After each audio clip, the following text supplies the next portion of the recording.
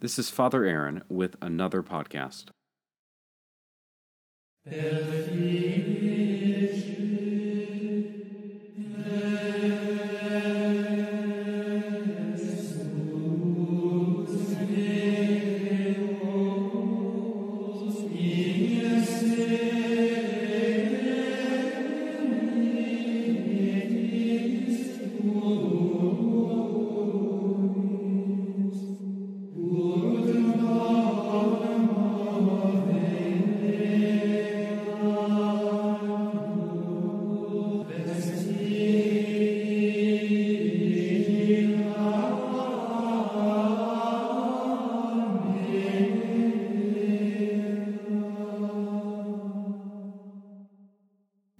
Happy Sunday.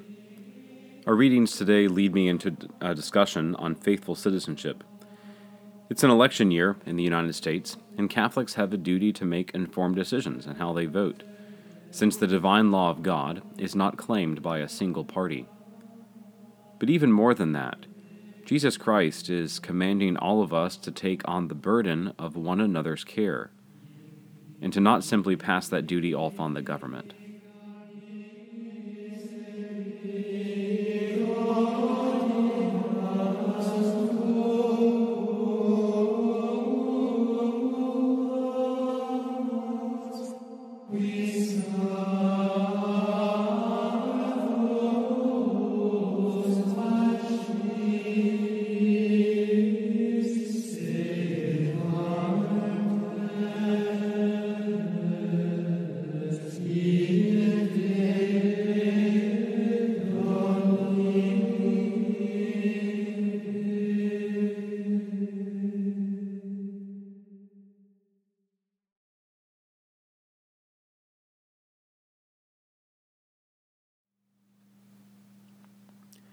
If you haven't heard already, it's an election year. I'm sure several of you did as I did this past week and watched the State of the Union address. Perhaps you read about it in the paper or online. Perhaps the article you read spoke more about handshakes and torn-up speeches than it did the actual content of the president's address. Political issues are divisive, which is why most preachers like to keep them entirely out of the homily. Some people try to fit the church into a political party. The Catholic Church is, they say, conservative or liberal, Democrat or Republican. Of course, the truth is that the church is Catholic, period. It's hard to push us into any one category because our standard of morality is God's law. And God's law doesn't fit into a political mold. Sometimes it will seem that the church sides with one party, and sometimes the other. Which is why, for the Catholic, election years are difficult and important times. We can't blindly cast votes in favor of a particular party. Nor can we stand back and pretend that all the issues are so much larger than us, and that it's not worth getting involved. That is, of course, what preachers are told, that the church shouldn't be involved in politics at all, and we should just stick to religious things and leave politics out. But religion, Christianity, affects the way we live, and therefore the way that we are governed and how we participate in that government. It may surprise you, but this is one of the reasons the church has historically not favored democracy. A democracy is founded on the principle that the people decide what will be done. But a majority vote does not determine reality. A majority opinion does not determine truth. It was majority opinion which formerly permitted slavery in this nation, and majority opinion which today permits abortion. And so the weakness of a democracy is that it allows the common person to hide behind majority opinion, as if they are exonerated of their mistakes because they were members of the crowd. Our readings today deliberately counter this mentality. You are the salt of the earth, says the Lord. Salt has potency. You know when salt is in your food. Sometimes we love salt, sometimes we hate it. A good number of you are on medication because you love salt too much. Why do we use salt? There are a number of reasons. We use it as a spice. It alters the flavor of a thing. This tasteless piece of meat is now seasoned. We want salt on our movie theater popcorn or our boiled peanuts. It's just better that way, with salt. But whether you love or hate salt, salt is evident in the food where it is present. And this is our first lesson. Christians are loved and hated in society. We are loved when we agree with the majority, and hated when we do not. The same politicians who praise the church for our support of minority rights will curse us for our pro-life stance. But we must be salt. That is, our position, our teachings must be evident. We can't hide them away, nor can we try to blend in with the crowd, even with a Catholic crowd. The first reading helps us illustrate what I mean. One of the major issues in each election is poverty, the economy. That was certainly a major focus on the State of the Union address this past week. How do each of us, individually, address this issue? Certainly, a great many of us give to the church or to government charities, and there is nothing intrinsically wrong with that. But what does God say to Isaiah? Thus says the Lord, "Share your bread with the hungry. Shelter the oppressed and the homeless. Clothe the naked when you see them. And do not turn your back on your own." Right. He doesn't say, give to all those groups that help the poor. It's not that those groups are bad, but we can easily hide behind our monetary generosity and mark ourselves in the clear when it comes to serving our neighbor. I know I'm guilty of it. I give to this parish every week in the collection. I also donate to other groups. But this past week I went grocery shopping and was approached by a man asking for food, and he gave the usual story that you hear in these sort of things. What did I do? Well, I did nothing. I told him I didn't have any cash, which was true, and I walked away. But once I got inside the store, I was thinking about this homily, and I told myself I needed to give him something, and so I bought some things to bring him when I left.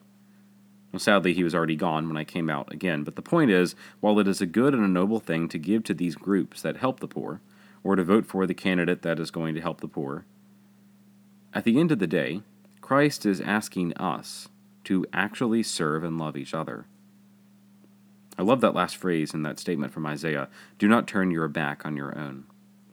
We need to personally be involved in the love of neighbor. We have to be salt, making our presence known not for the glory, because there is no glory in it, but for the sake of Christ. St. John Chrysostom teaches that God has no better proof of the fidelity and affection of our soul than seeing it zealous for the welfare of our neighbor. Now, another way we use salt is as a preservative, or at least we used to. We still do in some things, like pickles. The Christian has to preserve the good of society, and this is where our votes come into play. Admittedly, no one in this room is making laws in Washington, D.C., and though we are a very small corner of the nation, we have a duty to be vocal for the preservation and attainment of justice in society. I say preservation and attainment intentionally, because we are not conservative or liberal in the church. Remember, the goal is the law of God, not the support of a party. And so those things which are good and noble in the government today, we have an obligation to see that they are preserved. But those things which are not, we have a duty to see that they're changed. And this begins at home. One of the most major issues in today's world that's constantly under attack is marriage and the family. And this is not simply an issue in Washington. Our toleration of immoral forms of marriage and the family life wear away at the fabric of Christian society. Now, what do I mean by that? Well, for one thing, the teachings of the Church, drawn from divine law, regarding marriage as being a lifelong covenant between one man and one woman, is not something which the majority of society seems to be entirely in favor of today. It's not popular in today's world to openly state that you support traditional marriage not only as a right, but as the only valid form of marriage. Those who make this statement are called bigots, or guilty of hate speech, etc. But we are salt, and we can't hide our flavor behind the majority opinion. We have to preserve the family, and our silence in the face of this and other issues is being interpreted as acceptance or as agreement. Often, the excuse that we hear is that our democracy requires us permit the opinions of others, that if some group wishes to define marriage differently than me, then as long as they don't harm me, I shouldn't say anything against what they're doing. But what is that if not a denial of the truth?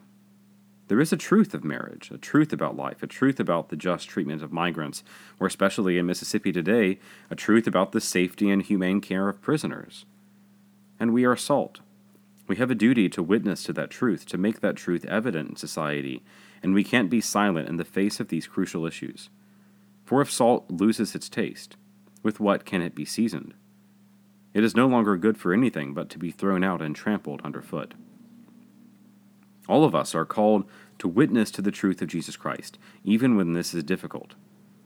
We heard St. Paul in the epistle today, "I came to you in weakness and fear and much trembling, and my message and my proclamation were not with persuasive words of wisdom, but with the demonstration of spirit and power, so that your faith might not rest on human wisdom, but on the power of God."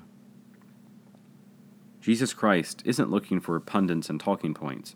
He has called all of us to be witnesses of the truth, of He who is truth itself. Our fidelity to the truth in spite of the attack of the world is fidelity to Christ. Remember that through the coming year. The issues of this and every election aren't as simple as majority rule or party politics. The goal isn't the election of your favorite candidate or the support of a particular party. The goal is the holy law of Jesus Christ. Jesus, who is the way, the truth, and the life.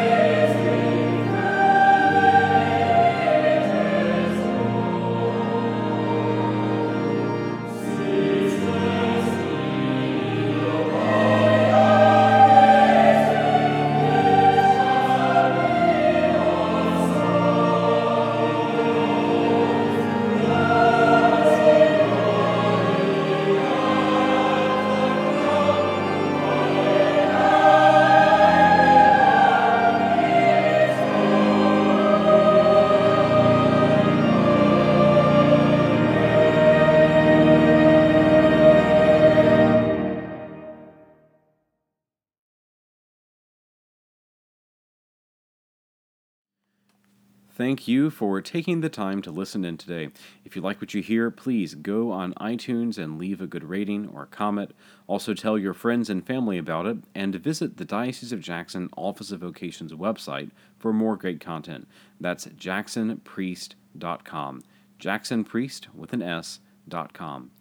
Thank you, and God bless.